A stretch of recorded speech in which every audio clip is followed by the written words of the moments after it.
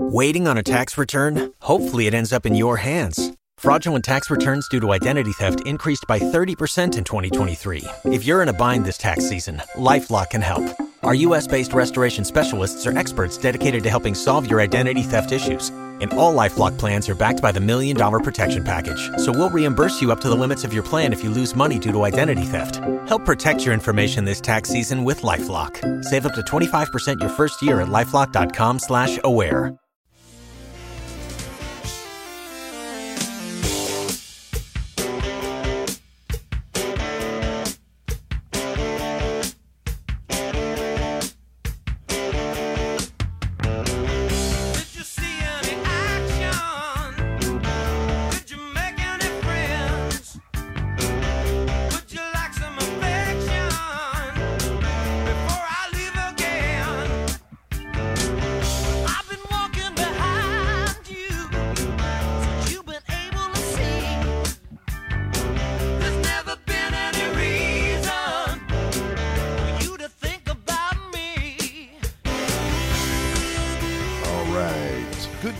Listening from, and welcome to Indoor Air Quality Radio, IAQ Radio, for Friday, February 7th, 2014. This week, episode 314 comes to you from Studio D in Central City, Pennsylvania. My name is Radio Joe Hughes, and here with me in the studio is Jessica Lawson. Hello, guys. At the controls, and coming to us from McKees Rocks back in the old Studio C is the Z-Man, Cliff Zlotnick. Good afternoon, everybody. Glad to be here. Good to have you, and I noticed that Lou joined us. Lou, we'll have you on here in just a moment. Hang in there with us while we go through the introductions. Today's segments include an interview we've got Mili Washington, we've got Bill Doan, and we've got Lou Migliore. Yep, I got it right here. And Millie is the standards chair, at our standards director at IICRC. And Bill and Lou were the chair and co-chair of the new S800 standard that is going to be called the Standard and Reference Guide for Professional Inspection of Textile Floor Covering. We'll talk a lot more about that in a moment. Before we get started, though, let's thank our marquee sponsors. Jon-Don Products, where restoration and abatement contractors shop. Visit them at jondon, JONDON.com. Indoor Environment Connections, the newspaper for the IAQ industry. Subscriptions and advertising information are available at ieconnections.com. Cleanfax and Cleaning and Maintenance Management Magazine, your source for cleaning and maintenance news. Visit them at cleanfax.com and cmmonline.com. Please be sure to thank our sponsors for their support of IAQ Radio when you inquire about their services and products. All right. We also have continuing education credits available for the IICRC or the ACAC or the ABIH. The acronym police are going to be all over me here in a moment, but we don't have time to spell them all out right now. Last but not least, please visit the IAQ Training Institute website for the most current dates for the training you trust at iaqtraining.com. I want to do a couple quick overviews of bios for our guests today, and we're going to start with Mili Washington. Millie is the Institute for Inspection, Cleaning, and Restoration Certification Standards Director. She's been in that position since 2011.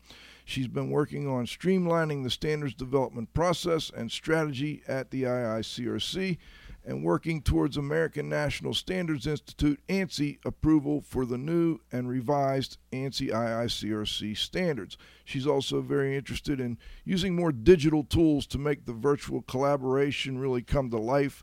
And prior to the job here at the IICRC, Millie was with the American Industrial Hygiene Association. She was the manager of standards and guidelines. She's also a member of the Society for Standards Professionals and serves on their board of directors. William H. Bill Doan. Bill was the chairman of the body chair for the S800. He retired in 2007 after a 43-year career in textile fibers with Dupont and carpet care. Steamway Shaw. He served as Dupont's point man in the outreach efforts to the carpet care industry during the time of the launch of the StainmasterÂ carpet in the mid-'80s. I'm sure everybody's familiar with that. as recognized also as the Cleanfax Magazine Person of the Year in 1989. He earned his degree in mechanical engineering from Texas Tech and is an IICRC certified master textile cleaner. Lewâ Migliore, he's the Consensus Body Vice Chair and the President of LGM and Associates Textile Flooring Services in Dalton, Georgia. He's been associated with the floor covering industry for more than 43 years. Lewâ has dealt with a multitude of different floor covering problems over those years, and he's the author and columnist of the Flooring Forensics for Floor Focus magazine, a regular on Floor Radio as the Industry Troubleshooterâ, and is the publisher of the Commercial Flooring Report, distributed to over 100,000 readers worldwide. We're great. We really feel privileged to have everybody here. And before we start with the interview, let's do our intro music.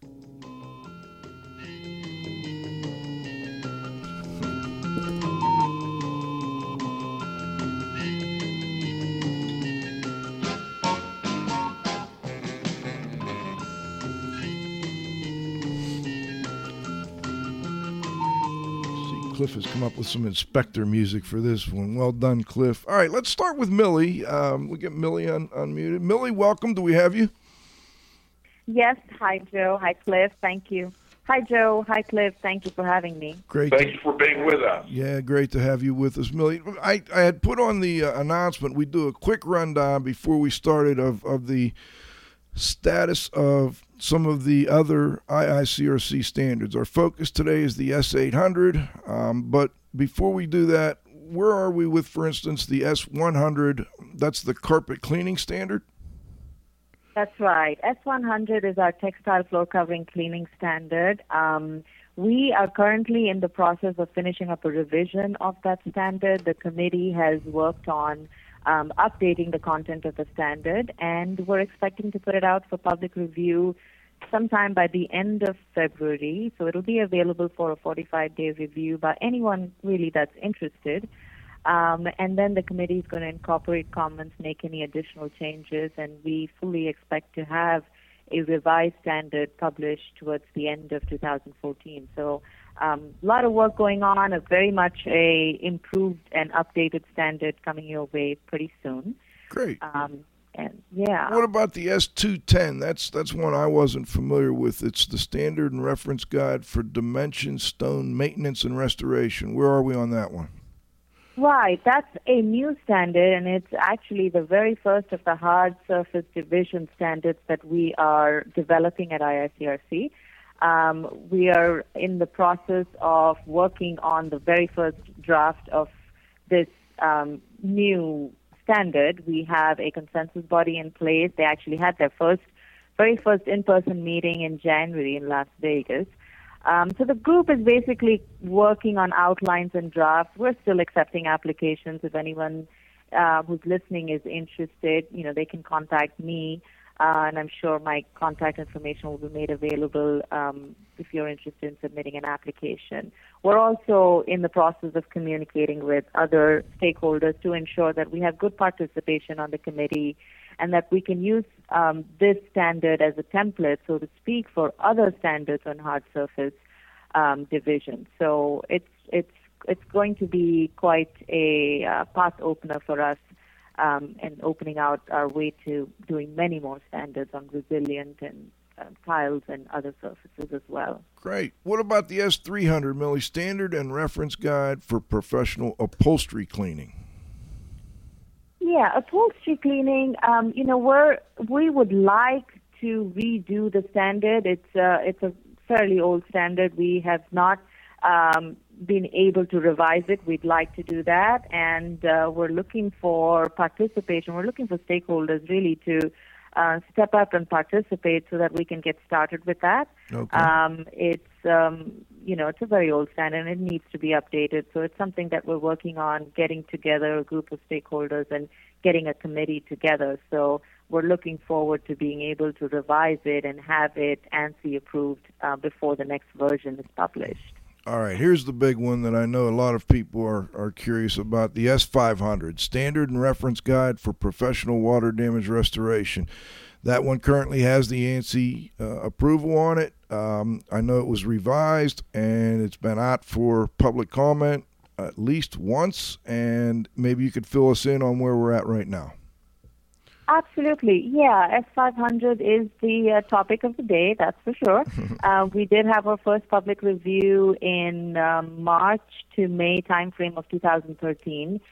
We received hundreds of comments, some excellent comments that have helped the committee to rework the standard and improve it.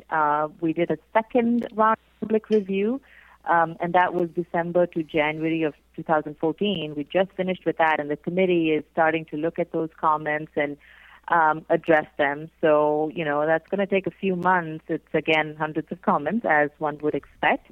But the idea is to, ensure that we're having an open and unbiased process and that any public review commenter is getting due consideration and due process. And so it takes a little bit of time, but we expect, the committee is expecting to be done with reviewing and addressing the comments maybe in 2 months or so. And then in all possibility, we might have a third round of public review before it gets published, but that's, yet to be decided. So we're very much in the mix of getting a lot of good input and a lot of clarifications and improvements made to the standard before the revised version is published.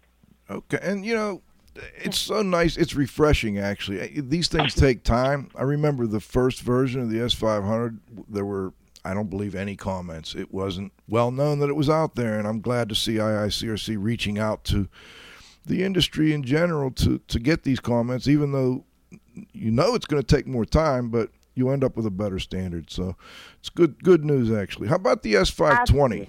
Oh, I'm sorry. Oh, no, I was just going to say, Joe, that you're right. We want to do it right. We want to make sure that everyone that has, input gets the opportunity to do that, because not everyone can participate on a committee. But, this gives other folks, a very wide range of folks, an opportunity to participate. And we definitely find that it takes more time, and sometimes, it's hard to predict when a standard will be published. I think anyone doing standards has got to be a hopeless optimist, because otherwise there's just no way you could do this. But it's really great to have good committees working on it and just chugging away at all the comments. So you asked about S520. That's our mold remediation standard. Yes. And that was also put out for public review in 2013, July to August time frame.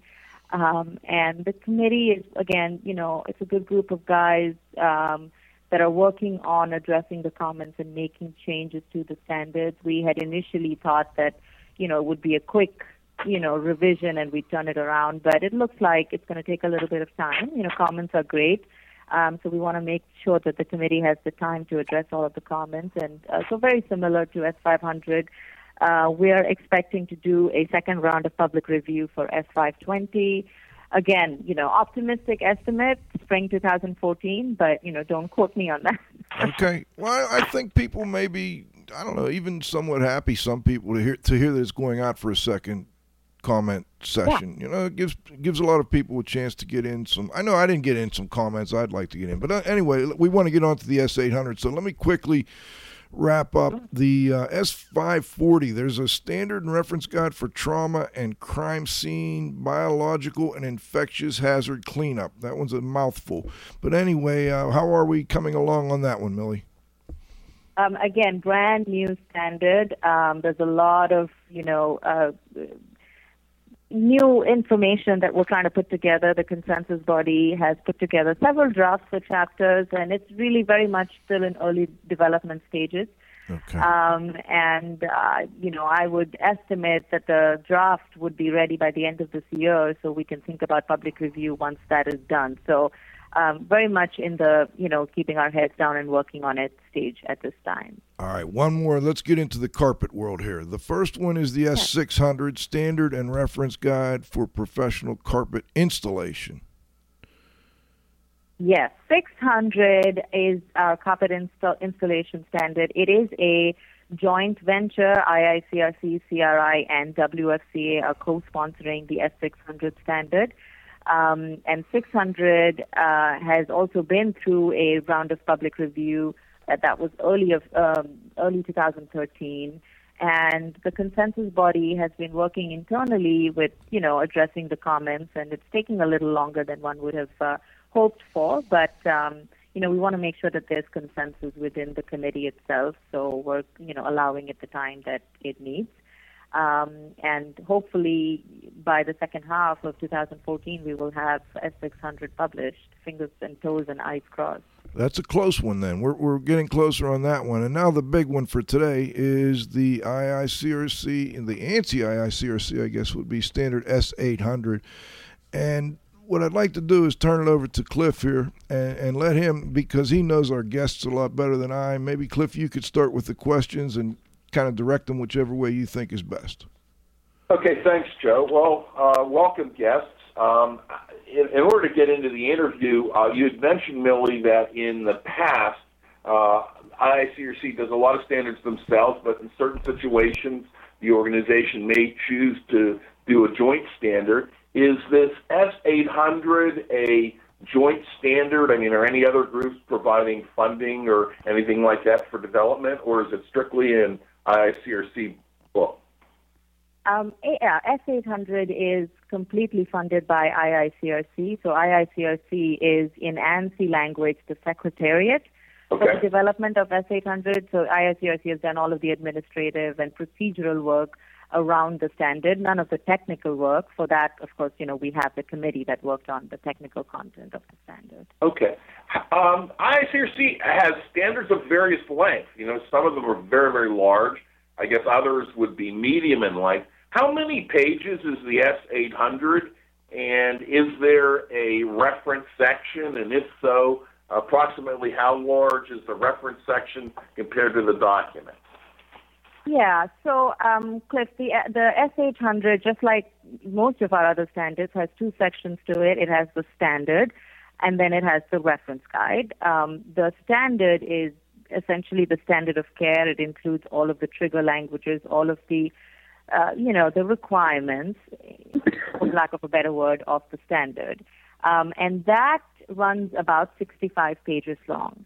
The reference guide includes everything that the standard talks about, but then it provides additional clarification, explanations, diagrams, and just a lot more added information. And the reference guide is 181 pages, so you're right. It's a pretty lengthy document. I believe the total length of the document is close to 250 pages, so it's a chunk. It is.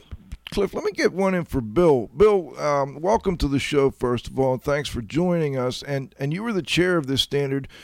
I looked it over here as much as I could over the last couple of days, and I'm kind of on the fence about the reference guide. But when I looked at your reference guide with all the photos and all that, I thought, wow, this is really very helpful for someone like me who's not, an expert on carpet and textile. Was that, whose idea was that? Is that common in standards? Well, first, Cliff, let me say hello to you again, and thanks for letting me be on.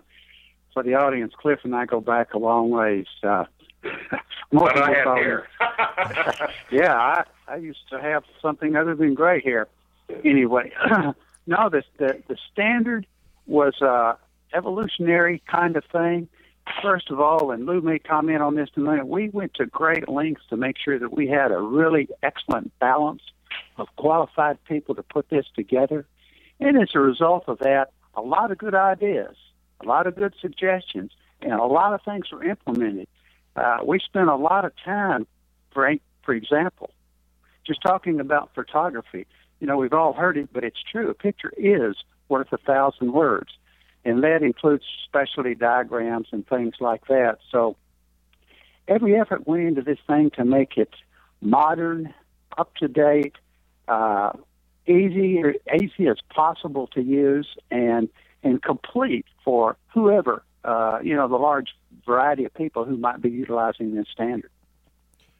Bill, it really helped me. I like I said, I'm on the fence about how much we should include in in the second part of the standards, the reference guide. But wow, the graphics in there, the photos. Now, this goes back to another thing that Mili's been pushing, and that is to get these standards more electronic for people, where they could pull them up in the field on their iPhone or whatever the phone they're using, or little, these little computers people run around with nowadays, I guess, iPads and all. That seems like it would be really helpful. Where did let's pull Lou in for a moment. Lou, first of all, thanks for joining us. Welcome to the show. And then if you could maybe expand a little bit on the photos. Were you part of bringing those in, or do you have any comments on how helpful they may be? Well, thank you for thanking me for being on the show. It's a pleasure to be here, the both of you. We all collaborated on what should go into the document. It was imperative that there be photos so people could actually see what it is, that was being described. And, there's a saying in marketing, if you can't see it, you can't sell it. So many people are visual, and it was imperative that we have photographs in the document so that there would be a visual reference as to what it was that whatever it pertained to was visible. So that was something that was done consciously, and that was a collaborative effort with the entire consensus body. I see. I mean, the things I noticed were things like the difference between shading, and then there was a side match, and spots, stains, discoloration, fading. And it did a nice job of illustrating those things for even someone like myself that's not as familiar with the carpet industry as you guys are. Cliff, let me turn it over to you. I know you had a couple other questions you wanted to get in. I do. I guess this goes to Lou, because you're the person in the field that actually does this and does it for a living and has been really hands-on with it for a long time. Lou, would you describe this document as a good practice document that allows the person in the field some liberty in terms of how they utilize it?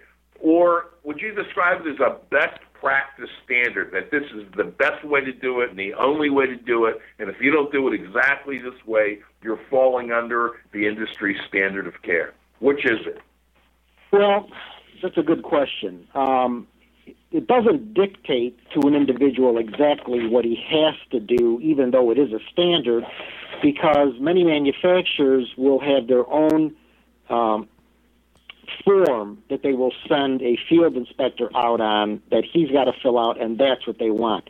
However, the information in the document essentially is a standard as to what is expected of them, and they should abide by what those guidelines are in the standard.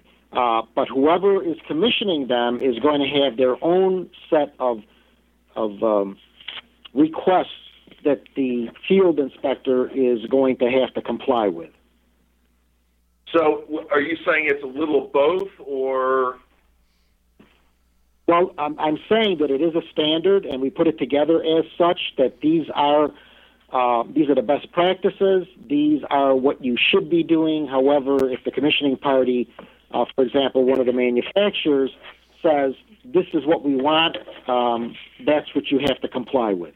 Okay, good. Maybe, Cliff, if I could get Lou or if I can get one of you to clarify, it looks to me, and I don't recall, there was like an inspection form almost, or a format for doing the inspection, and I think what Lou may have been saying there, and correct me if I'm wrong, Lou, is that sometimes the commissioner, which was a new word for me, I guess it's the person who wants to find out what the issue is, or the group that wants to find out what the issue is, has their own format. They want to see these reports come in? Yes. The commissioning party is whoever hires the individual who's going out looking at the problem in the field, whether it be manufacturer, distributor, floor covering dealer, or even a consumer. However, the industry is moving towards, many of the larger manufacturers in particular, moving towards having a form of their own that they will ask the inspector to fill out, and that's the information that they want, and that's what the inspector in the field has to comply with. I see. Cliff? Yeah, when we were talking about the photographs, as the audience that's listening to us can't actually see it. Are the photographs in color? Are they in black and white? Bill? Photographs are in color. Okay, good. Yeah, it's been very nice photos, I might add. A great effort went into using proper resolution, the right angle, and as many color photos as possible was used. That's also obviously very additive when you're trying to look at a picture.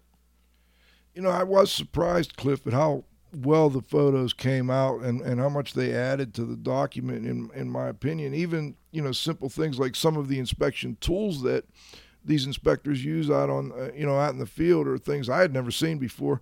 And it really helped me to understand better what you were doing. So I congratulate you guys. I thought it was a nice document that even if a consumer had a problem and they felt like, for instance, that the people that sold them the carpet or the manufacturer wasn't maybe giving them the whole story, they could pick up a copy of this standard and learn a whole heck of a lot real fast and be better prepared to help figure out what's going on in their particular issue. Well stated, Joe. You're right on target. Cliff? Approximately how many active textile flooring inspectors are there, in the United States? Lou, maybe you know a lot, but Lou might have a better guess than I. I don't know. There's a lot of them. There's several hundred of them. Millie may have an answer to that because all of them, I would imagine, or the majority of them, would have to have IICRC certification in order to be out there in the field. There are other bodies, for that matter, but most of the people who are doing this have an IICRC certification. So Millie might have a more exact on that. Okay. I'm sorry, I'm shaking my head. I really don't know. Not positive. No, but this is a course that has been around for years, I guess. Dave, is that accurate? Or I'm sorry, Bill? Well, yeah, I mean, you have to look at inspectors in kind of a broad way. There's a lot of people go out there for different people who claim to be inspectors, and basically they're just eyes and ears, so to speak, to go out and try to look at a problem and diagnose it. I completely agree with Lou that the people who really know what they're doing, and there's a smaller but still an impressive number, I believe, are those who have been properly educated, properly trained, and none's better than the training that comes by the IICRC for this. Gentlemen and Millie, we've got to take a quick break. Thank our sponsors. We'll be back in 90 seconds. We're not going to have any other halftime information. We want to get right back into our interview with Mili Washington, Bill Doan, and Lou Migliore. We're talking about the S800, the standard and reference guide for professional inspection of textile floor covering. We'll be right back with our guests.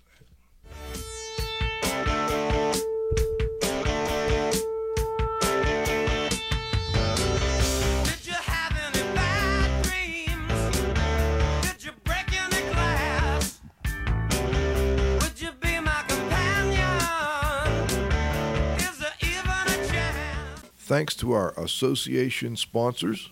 The Indoor Air Quality Association, IAQA, a nonprofit multidisciplinary organization dedicated to promoting the exchange of indoor environmental information through education and research. Visit them at www.iaqa.org. And thanks to our advertisers, Grey Wolf Sensing Solutions, who use advanced sensor software technology and embedded computers to provide superior environmental test instrumentation. Visit them at wolfsense.com. Legends Environmental Insurance Services, the experts in insurance for environmental consultants and contractors for over 20 years. Learn about them at legends-enviro.com. And, of course, our marquee sponsors. Doan Products, where restoration and abatement contractors shop. Visit them at www.jondon.com. Cleanfax and Cleaning and Maintenance Management Magazine, your source for cleaning and maintenance news. Visit them at cleanfax.com and cmmonline.com. Please be sure to thank our sponsors for their support of IAQ Radio when you inquire about their services and products. All right, we're back for the second half of our interview. Cliff, let me turn it over to you. Good. I guess Bill and Lou, can you list a couple of the more common textile problems that the inspector encounters and how this S800 document is going to help the inspector deal with the problem? Lou, I think this one is clearly yours. Okay. Some of the more prolific problems that they're going to find are going to be, and these are age-old, too, in some respects, matting and crushing, some color variation issues, some visible blemishes in the material, lines, for example. Some of the more prolific relative to newer products are curling carpet tiles, it's essentially the same types of things that rotate in and out that often are found in the field, and generally, people not being satisfied with the performance of the product and the responsibility of the individual going out and looking at it to determine, what essentially they're not happy with the performance for whatever reason. Why is that? Is it just the natural and inherent characteristic of the product itself doing what it's supposed to be doing, or is there in fact an actual manufacturing defect, or was the product oversold, that the consumer was told that a product may deliver a particular type of performance and then not having the capability of doing that? Interestingly enough, soft fibers, which are all the rage today, I did a presentation at Surfaces last week, and I had about 250 retailers in the room, and I asked them by a show of hands how many of them were having any complaints with the soft fibers, and not one hand went up, which was kind of interesting to see that. So that product is actually performing very well as far as retailers are concerned, but one issue with that type of product is the difficulty of vacuuming it because it is so soft and so dense. So that's something as far as the vacuuming of the product that inspectors may run into in the field. That's kind of a compilation of some of the more common things that, relative to your question, that are occurring out there. Thank you.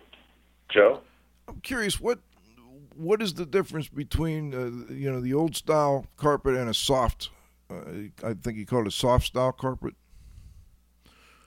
Soft fibers. They're a finer denier. So essentially, what it is a much finer individual filament that gives you a much softer hand. It's very silky and velvety, and it is extraordinarily popular today. So the only difference is it's the same fiber, nylon, and some triexta, which is a cross between a polyester and a nylon, essentially. The coarseness of the feel, the thickness of the individual filament itself. That's the difference. It's interesting to me because I stopped by Surfaces quickly, and I couldn't agree more. That was a big seller. There were a lot of people pushing advertising the soft fiber. But I'm curious, if it's a smaller fiber, would that not collect more dirt as well? And then maybe that's also why it's leading to the vacuuming problems? No, the vacuuming has nothing to do with that. The filament itself is finer, but you're putting more into the same area, so it's not going to leave more space for soil to collect. And essentially, it doesn't soil any more than anything else. After all, it is a textile floor covering material. It's on the floor, and if you don't take care of it, it's going to get dirty, regardless of whether it's nylon or polyester or polypropylene, for that matter. So that's not an issue. What do you have to do with respect to the vacuuming to help? What's different about the vacuuming? Do you need a different type of vacuum cleaner? Do you set it differently? different types of vacuum cleaners. Some of the manufacturers are suggesting on their websites the type of vacuum cleaner that you have to use because these fibers are finer and actually denser. Some vacuum cleaners, when you run them over it, they'll grab the fiber and won't easily run back and forth, and you may have to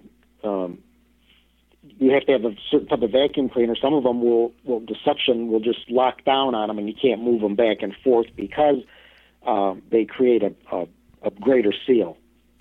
That's very interesting. I'm looking at carpet now, and I thought, that's a good thing for consumers to know as well. You may have to change your vacuum cleaner when you purchase one of the new soft fibers. Cliff, let's turn it over to you.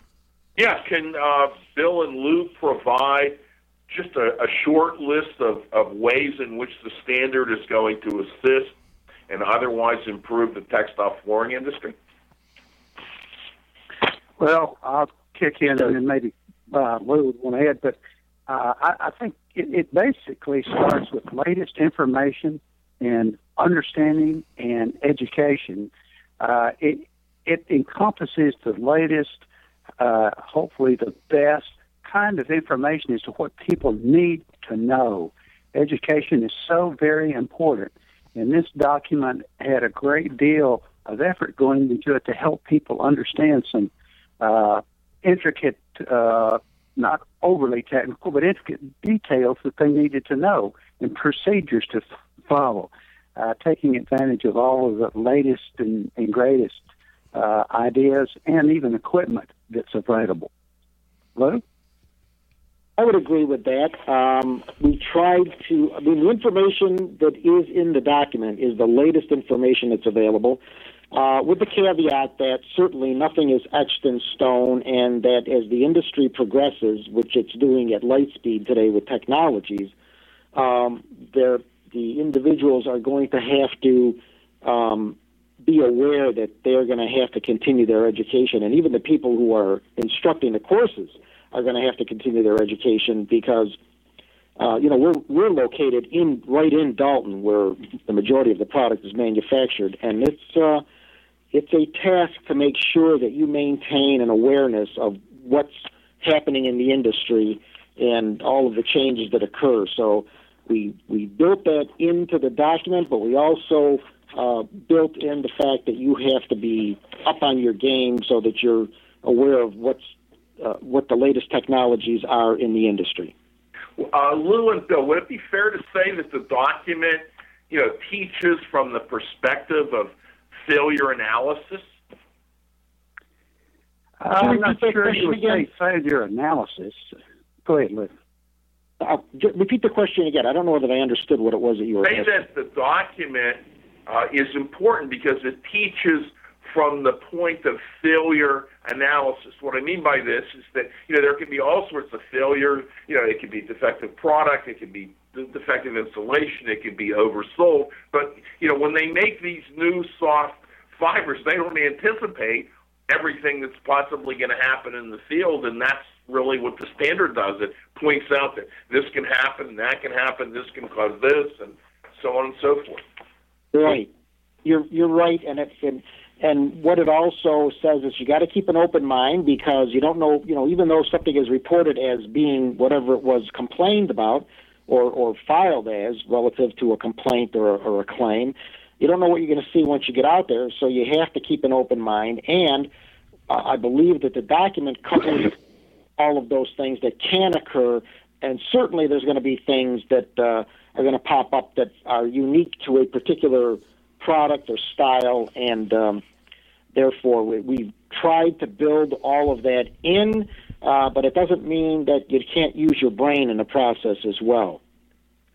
As my dad once told me, common sense is still good and it needs to be used.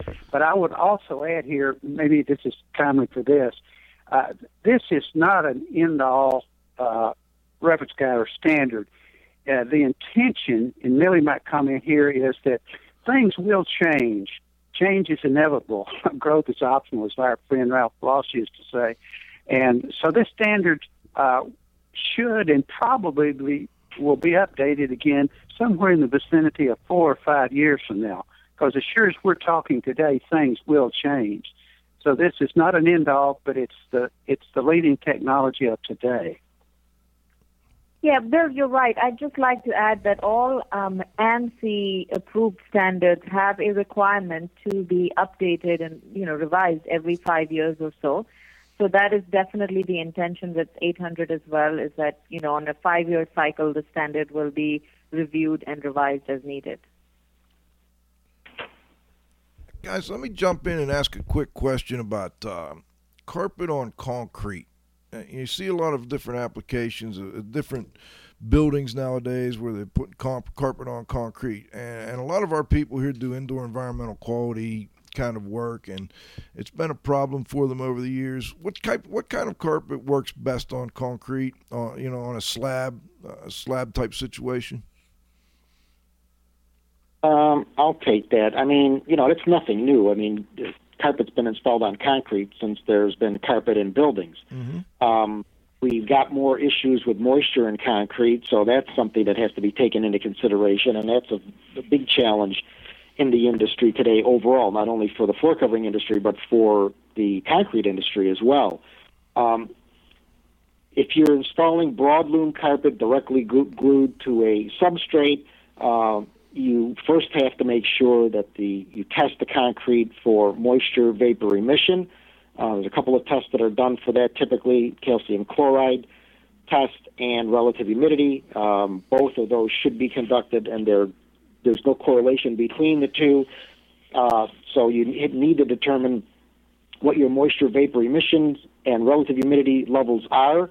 The industry has guidelines as to what is acceptable, and they vary from product to product and for the situation. Once that's done, you may have to mitigate the slab by coming in and bead blasting it and reprofiling it, or it might be possible to put some type of a sealer down. There are also available, and this goes to everybody having to stay up on their game, changes in adhesives that have formulations that are more resistant to moisture and alkalinity, and it's the alkalinity in the concrete that'll compromise the adhesive by destroying the tackifier, which is the sticky part. Broadloom carpet typically will breathe, so it will allow moisture vapor to pass through it, but if you have a hard surface or a hard backing on it, it may trap the moisture, and then if they're carpet tiles, most of which are not permeable, and that would be the vast majority of them, you could be facing other situations where you got adhesive oozing up around the carpet tile. So this is a very complex issue. It's a very large issue, and it is an issue that calls for a particular expertise to deal with. But as far as going back to the question that you asked, floor covering carpet in particular that we're talking about is installed every day over concrete, and it's just now a matter of being much more aware of the conditions that exist so that it is installed without failing. And all these new LEED programs, the Going Green, have changed the conditions in buildings in which the carpet is installed. So we've got, not maybe not the ideal conditions when the product is installed relative to the HVAC system being operational, and then fluctuating HVAC operation when the carpet is installed that will also can create havoc with it. I know that's a long answer, but that's what that involves. Well, it's a big issue, so I appreciate the thoroughness of the answer. Cliff, do you want to do one more question before we get to the roundup? Well, yeah, I think maybe, Lou. You've been doing this a long time, and I'm just wondering if you could tell the listeners your most memorable or funniest flooring inspection. Well, our business has changed a great deal since I first got in the industry in 1971. Most of what we do today is big commercial stuff. We do a lot of consulting and a lot of technology stuff. But I was thinking about that, and when I was doing lots of residential inspections, which was early on in my career, there was one in particular that kind of popped into my head, and it was for carpet getting dirty. And this was probably, this might have been 25 years ago, but it still sticks out. And I've got pictures of this still. This individual consumer was complaining about her carpet getting spots on it. And when I went out to look at it, the house was absolutely filthy. There was no question the carpet had spots on it, but so did the sofa. And she had parts of the installation that weren't complete yet that only had cushion down, and the cushion had the exact same issues that everything else did. So it's like, why am I even here? This thing needs a flamethrower. There's nothing wrong with any of the flooring. It's just, like Bill was saying before, common sense. I mean, you're looking at this and you have no clue as to the fact that, how do you get the same dark spots on the furniture, the cushion that's exposed, and the carpet at the same time? Don't you think you had something to do with this? Now, that's not what I said to them, but needless to say, that was not a manufacturing issue. That was a maintenance, use, and abuse thing. But it sticks out in my mind because, you walk out of there and you say, could they really have thought that this was a problem that had anything to do with other than their housekeeping skills? So, just a pigsty. Cliff, before we go to the roundup, I'd like to give both of you an opportunity to give our listeners a tip about either selecting or maintaining textile floor coverings. We'll start with Bill. Yeah, that would be fun. I spent lots and lots of years dealing with maintenance issues and all that kind of thing. And I would say this, there just simply isn't anything more important for a carpet than being vacuumed regularly, routinely, with a good vacuum cleaner. Small plug here out to the CRI's seal of approval. Use a good vacuum, for heaven's sake. If you're going to go to that trouble, use a good one. My wife would be the first to tell you, I do the vacuuming in our house because I actually understand it, and it works. If you do that enough with the right kind of machine, the probability of having soiling issues to your carpet is going to be really low. Bill, I've always been... I'm sorry. Go ahead. I'm sorry. I was just going to say, with regard to the selection of fibers, technology has changed so doggone much. At one time, you could have beat me with a stick, and I wouldn't have said anything but nylon. But there's a lot of other, polyester's making a big return. By polypropylene, I just encourage people to talk to a knowledgeable salesperson. That's easier said than done, because they will be able to talk to you about proper carpet construction, which is the key to the performance of the product, irrespective of the fiber. So, good maintenance and talking to a knowledgeable salesperson are a good place to start. In the, I do a course it's called the National Center for Healthy Housing's Home Health Specialist, and they recommend that for every person and for every dog in the home or every pet, that's how often you should vacuum. So in my home, for instance, I've got 3 people and 2 dogs. So that means I've got to vacuum at least 5 days a week. Is that do you have a tip like that, guys? Well, I would say that's a little bit of overkill, but if you vacuum thoroughly at least once a week, you'd be way ahead. And unfortunately, a lot of people don't do that. Minimum of once a week. Okay. Jess does it twice a day, she said. Somebody, and you got to be careful it's not the husband, has to do that. That's right. All right, and then let's go over, I think that was Bill. Lou, do you have any tips? Yeah, actually, the biggest problem in the industry, and it's always been considered to be installation relative to carpet, is the biggest problem is the wrong product in the wrong place and not qualifying the end user.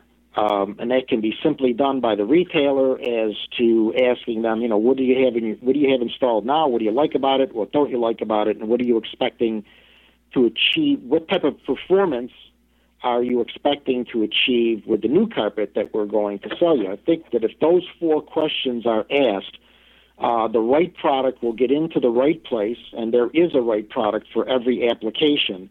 and there will be far fewer problems in the industry. Now, that is, only a handful of people even consider doing that. And there are dealers that you may never have problems with or have to look at a problem for, and others that may be, have more consistent problems. But there is a right product for every application. And the other thing you have to take into consideration is a consumer may have expected something to work a particular way, and it didn't. And in addition, color. Kind of along the lines Bill was saying, to vacuum, color is so important, and, light colors in high traffic areas are not going to give you the best appearance retention that you may get with a color that's more appropriate for the space that hides the soil that may get tracked in. So those are things to be considered when you're out looking at a problem, when a product's being sold, and when you're out looking at a problem is this even the right product? Should this stuff be here? And, it's just essentially the product. Sometimes you can say the product is performing up to the standards and characteristics to which it was designed and constructed.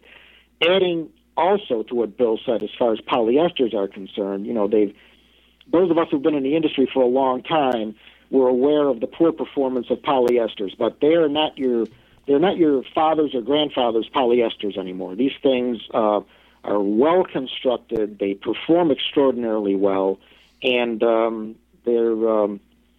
you should not go out there with any preconceived ideas as to the fact that this particular fiber is going to look terrible because of what it may have been in the past. That's not the case anymore. Very good, gentlemen. Cliff, do you think we should go to the roundup?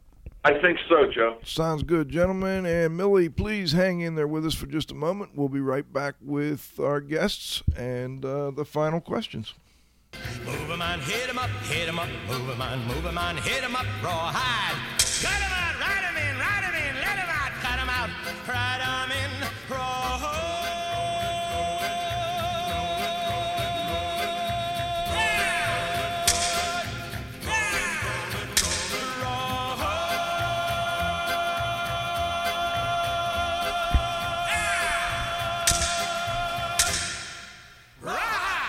All right, let's start with our technical director, Dr. Dietrich Weil.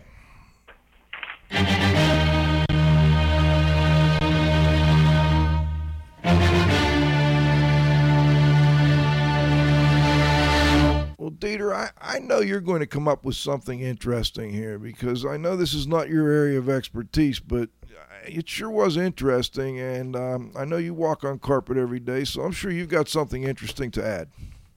Yes, I do. In fact, I have a couple of questions that came up.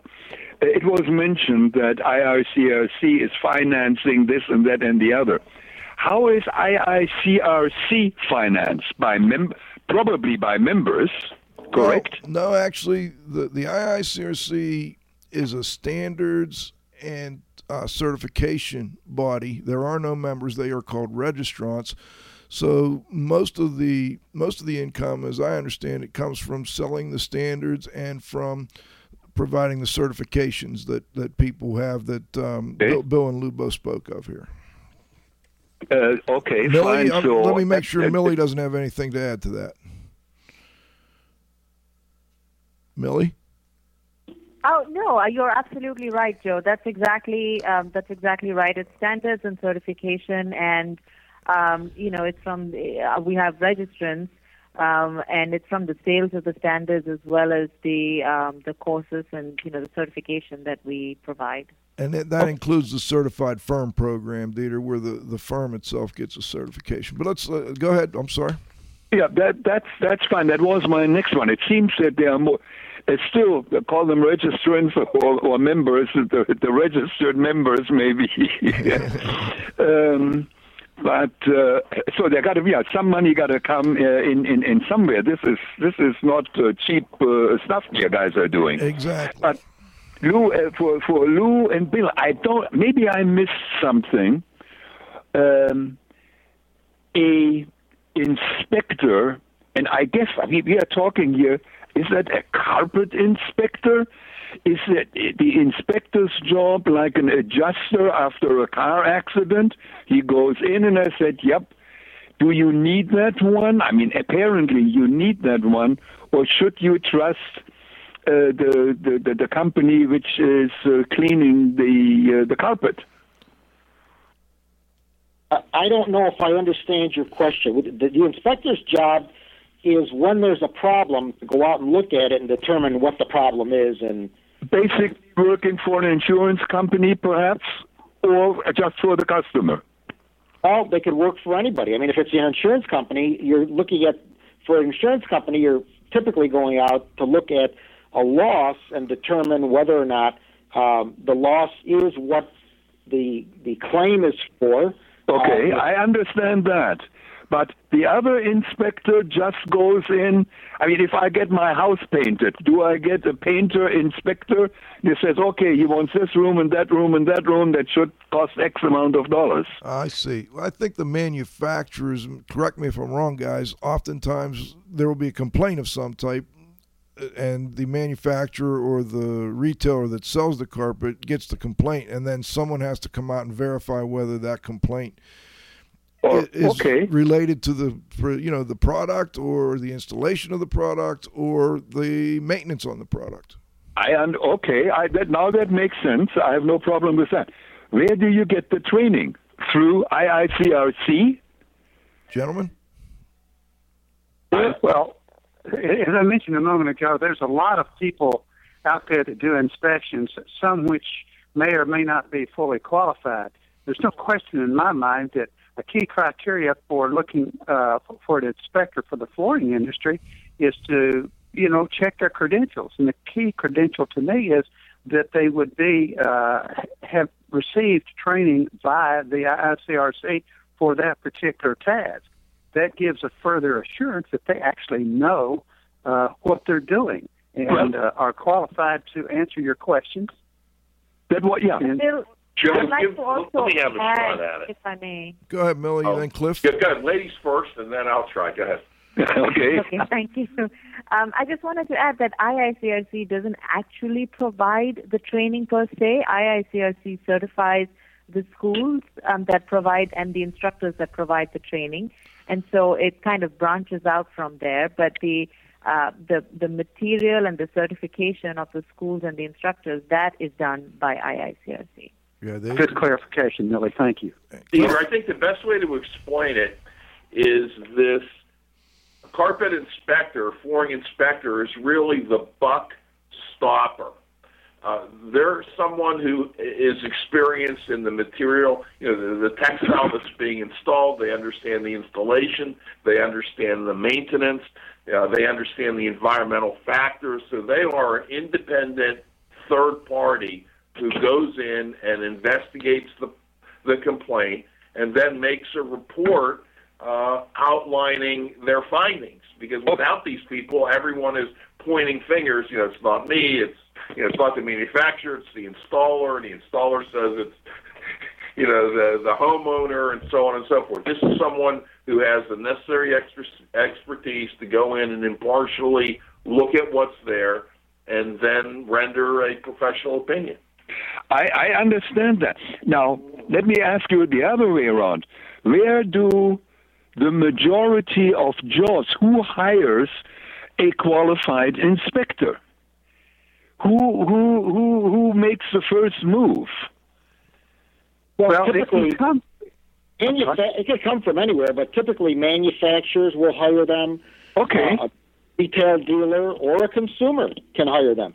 People who have gotten their certification through IICRC are listed on IICRC's website, so somebody could go there and find out who those individuals are in their particular geographic location. But most manufacturers are marketed to or solicited by or are aware of through IICRC and others what inspectors are available in a particular area.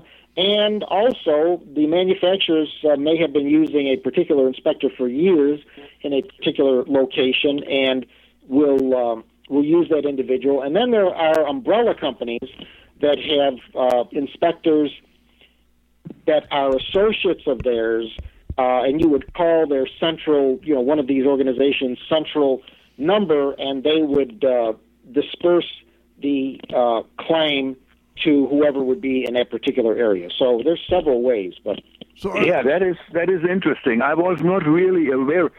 Let's put it this way: I never heard of a flooring inspector.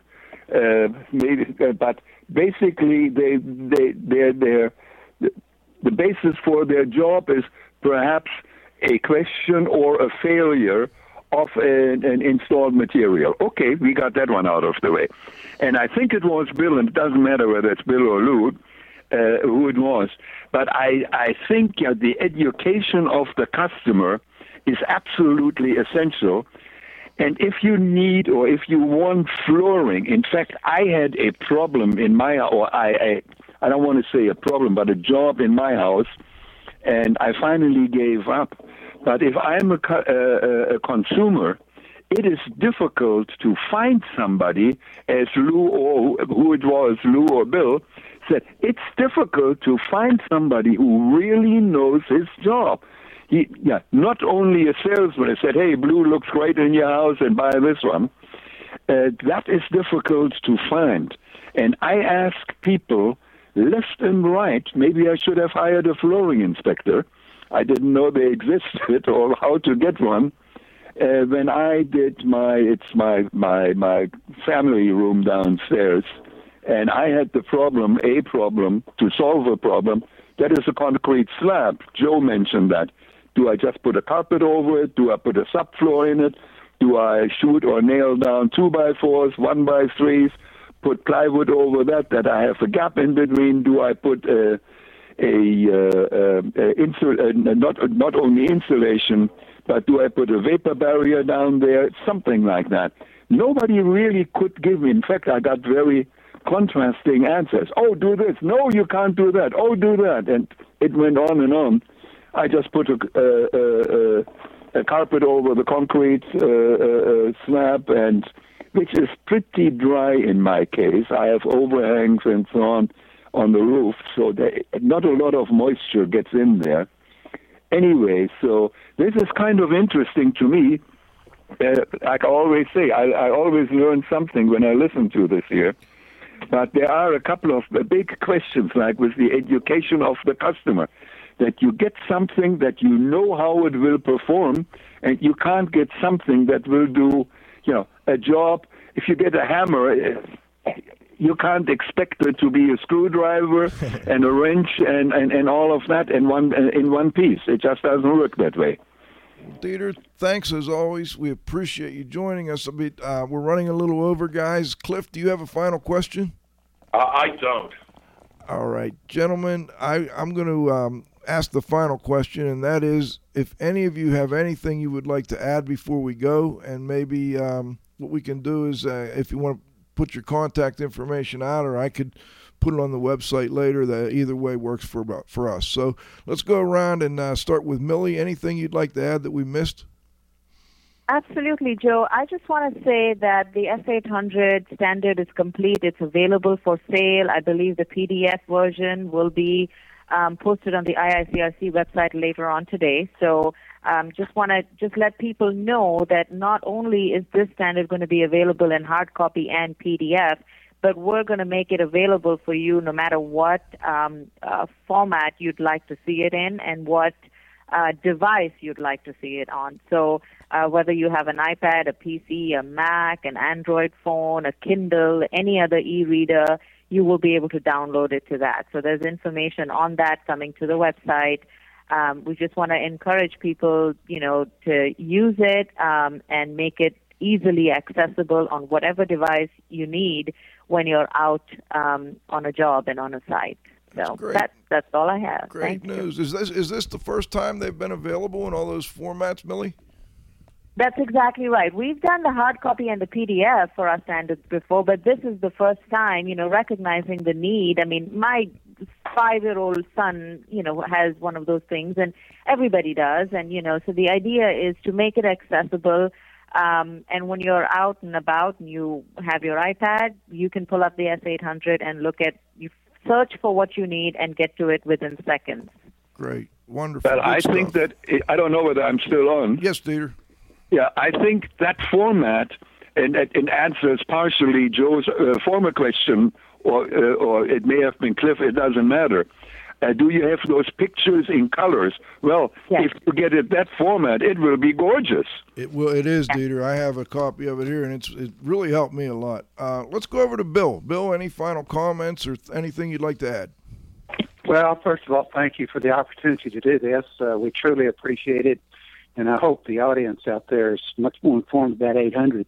I would say this, maybe for Lou and Millie, it was just a privilege to work with such a committed and dedicated volunteer group who virtually looked at every facet of the carpet industry to help make this standard all that it needed to be, encompassing all of the latest technology. It needed to be updated. It took a long time to do it. Among other things, we spent a lot of money, but it was worth it. And we truly believe that it will be a significant benefit to the entire carpet industry for many years to come, with everybody understanding that it's not an end-all. It will be updated in about 5 years. It's a good document. Everybody needs to take a look at it and use it. And Lou?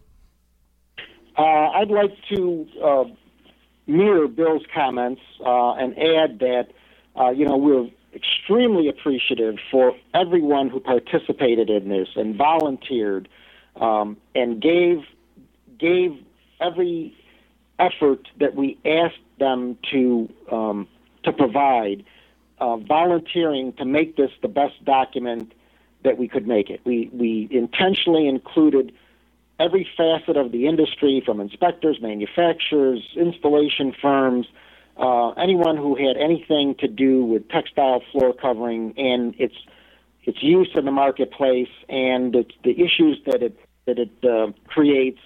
And I think that we came up with a great document. We had a great cross-section of people participating in it, and I think that it shows in the result of the document. That said, if anybody out there has any questions or needs help of any kind, that Millie can provide or Bill can provide or I can provide, we'd ask them to feel free to contact us. Gentlemen, and Millie, thank you so much. It's been a real pleasure. I learned a lot today. I always do, and we enjoyed having you. This is Radio Joe Hughes saying thank you to today's guests. We had Mili Washington, the IICRC Standards Director, and then Bill Doan and Lou Migliore. They were the chair and vice chair. And also, I thought I should mention Jack Friedman, who was the Inspector Division vice chair I noted on this document. So I assume he was pretty active in there. And we've got a long list of other people that deserve some credit. And thank you for mentioning the hard work of all the volunteers. And I also want to say thanks to the Z-Man, Cliff, another one in the books. Another one in the can, Joe. Yes, thanks. sir. Of course, our technical director, Dr. Dietrich Weil. Thank you, Dieter, as always, for joining us. Jessica Lawson at the controls. And most importantly, our growing group of loyal listeners. Come back and join us next week. We're going to do a show on hiring temporary workers next week, and we've got Cliff. You got the name for me there. I know was it Pam? Yeah. Pam Wagon. Okay, Billy Wagon. Pam Pleshwagon. Pleshwagon. And we're going to talk about hiring temporary workers next week. So come back and join us next Friday at noon for the next broadcast of IAQ Radio.